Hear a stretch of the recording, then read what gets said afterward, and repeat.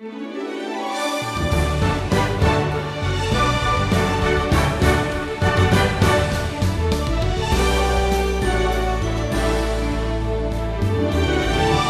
is Jesus?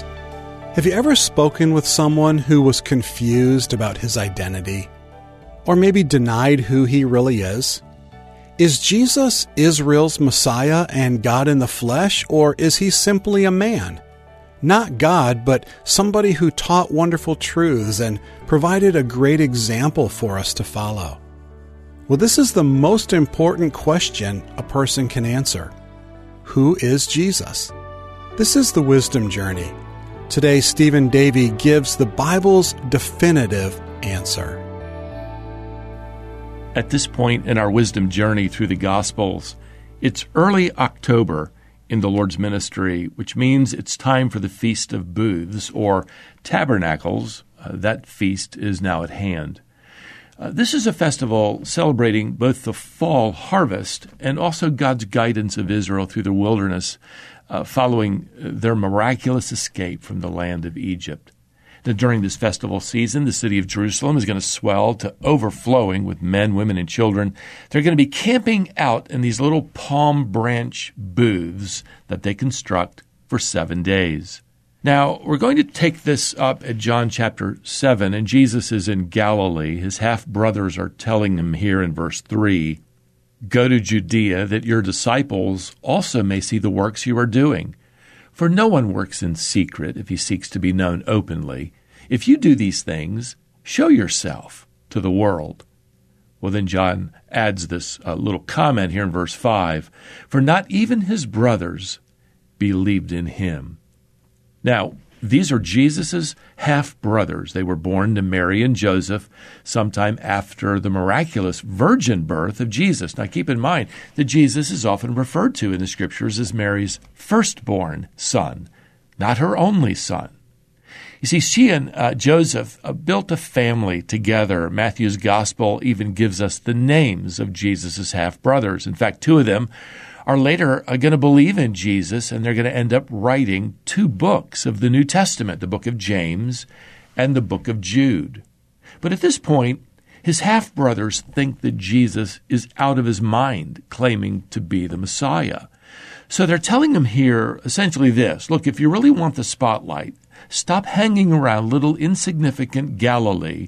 You need to head over to the big city of Jerusalem and show your works openly to the world. You see, they actually doubt the credibility of Jesus' miracles. And they say here, if you do these things. Well, what do you do when your family and friends think you're out of your mind? You're a fanatic. You're mentally weak. You need Jesus as a crutch because you just can't handle life without him. Well, I want you to notice what Jesus does here. First of all, he doesn't retaliate. He doesn't yell back. He doesn't mock them in return. He's going to trust his Father's plan, his Father's timing for his vindication. And eventually, Jesus is going to let the empty tomb do all the talking. Now, Jesus does, in fact, go to the feast in Jerusalem, but not like his half-brothers wanted him to. Instead, Jesus is going to go privately. He's going to go quietly. So now, if we pick it up at Luke chapter 9, verse 51 tells us, "When the days drew near for him to be taken up, he set his face to go to Jerusalem." Verse 52 tells us that Jesus sent some of his disciples on ahead to a Samaritan village to prepare for his arrival. This Samaritan village, Luke tells us, did not receive him because his face was set toward Jerusalem. So even though Jesus had performed some miracles among the Samaritan people, lovingly healing them, their hatred for the Jewish people sort of splashed over onto Jesus. And James and John are so angry that this village is turning them away that they ask the Lord here in verse 54, "Lord, do you want us to tell fire to come down from heaven and consume them?" In other words, let's just burn this place to the ground. How's that for an evangelistic heart? Well, the Lord rebukes their attitude here in verse 56, simply saying they went on to another village. Let me tell you, the hatred for Christianity and the persecution of believers has not slowed down at all in these modern times. In fact, the history of the church is a history of persecution. It's frankly easy to adopt the attitude of James and John and retaliate.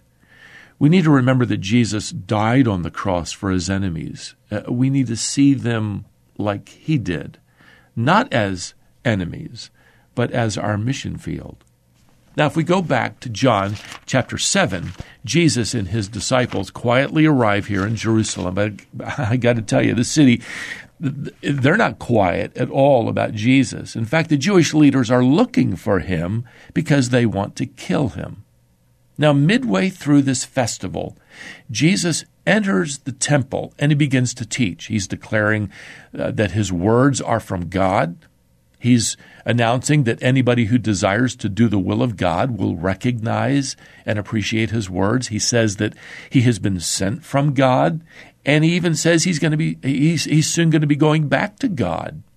Now, each day of this festival, there's a ceremony taking place. Water is drawn from the pool of Siloam and taken over to the temple and poured out on the altar. This symbolized God's provision of water for Israel back in the Exodus, or they're traveling in the wilderness. And on the last day of the feast, water was not drawn, so this little ceremony is omitted. And it's on this day, the final day, that Jesus stands up and says here in verse 37, "If anyone thirsts, let him come to me and drink. Whoever believes in me, as the Scripture has said, out of his heart will flow rivers of living water."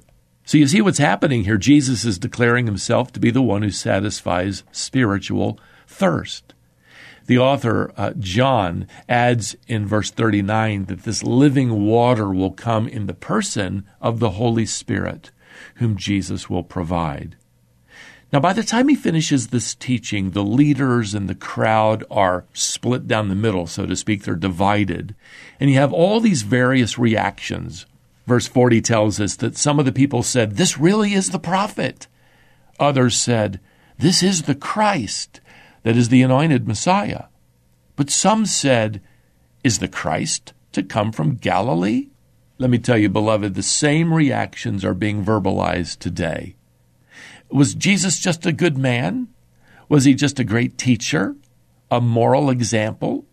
Or was he a deceiver, a paranoid lunatic? Or was he truly God in the flesh? Well, I got to tell you, I really don't care about all those opinions out there. My concern is your opinion of Jesus. Who do you think he is today? You know, one of the most common opinions about Jesus that I continue to hear from many people is that Jesus was just a good man. He wasn't God in the flesh, God incarnate. And let me tell you, that opinion is popular, but it's impossible. Either Jesus is God, as he claimed, or he was a very bad man. He was an even bigger liar. Let me explain it this way. If Jesus isn't God the Son, then he was an imposter. Why? Well, because he claimed the ability to forgive sins. Back in Luke chapter 7 and verse 48, he says, "Your sins are forgiven." In Mark chapter 2, when he said the same thing to a man, the onlookers said in verse 7, "He is blaspheming. Who can forgive sins but God alone?" Well, that's precisely the point. If Jesus can forgive sin, he's God. But if he can't forgive sin, well, he's a liar. He's an imposter trying to play God, and therefore, he's not a good man at all. In fact, he would be an incredible egotist. In John chapter 10 and verse 9, he said, "I am the door." John 14 verse 6, he says, "I am the way, the truth, and the life. You can't get into heaven or to the Father without me." Jesus even makes the claim that the Old Testament was written about him. These statements are true only if Jesus is God. Otherwise, he's a really big liar. You know, C.S. Lewis wrote it this way: "You can spit at Jesus and kill him, or you can fall at his feet and call him Lord. But let us not come with any patronizing nonsense about him being a great human teacher. He has not left that open to us. You must make your choice. Either this man was and is the Son of God, or else a madman. So back to my question. Who is Jesus to you today? Are you like the half-brothers of Jesus who thought he was deluded out of his mind? Are you like the Samaritans who refused to host him in their homes? Or will you accept him as God, the Son, the one who gave himself as the sacrifice for your sins? The choice is yours. But let me encourage you right now to believe in him as your Messiah, the Son of God, the coming King of Kings. Well, until our next journey, beloved, may the grace of the Lord Jesus Christ and the love of God and the fellowship of the Holy Spirit be with you all. Amen.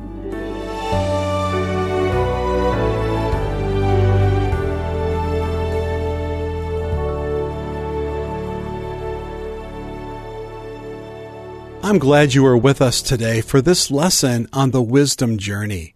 Stephen called it Maniac or Messiah. If you know someone who needs help understanding who Jesus is, please take a moment and share this lesson with your friend. It'll help them. As you probably know, this wisdom journey is taking you through the entire Bible. I'm Scott Wiley, and for Stephen and the Wisdom team, we're glad to have you with us. Join us again next time.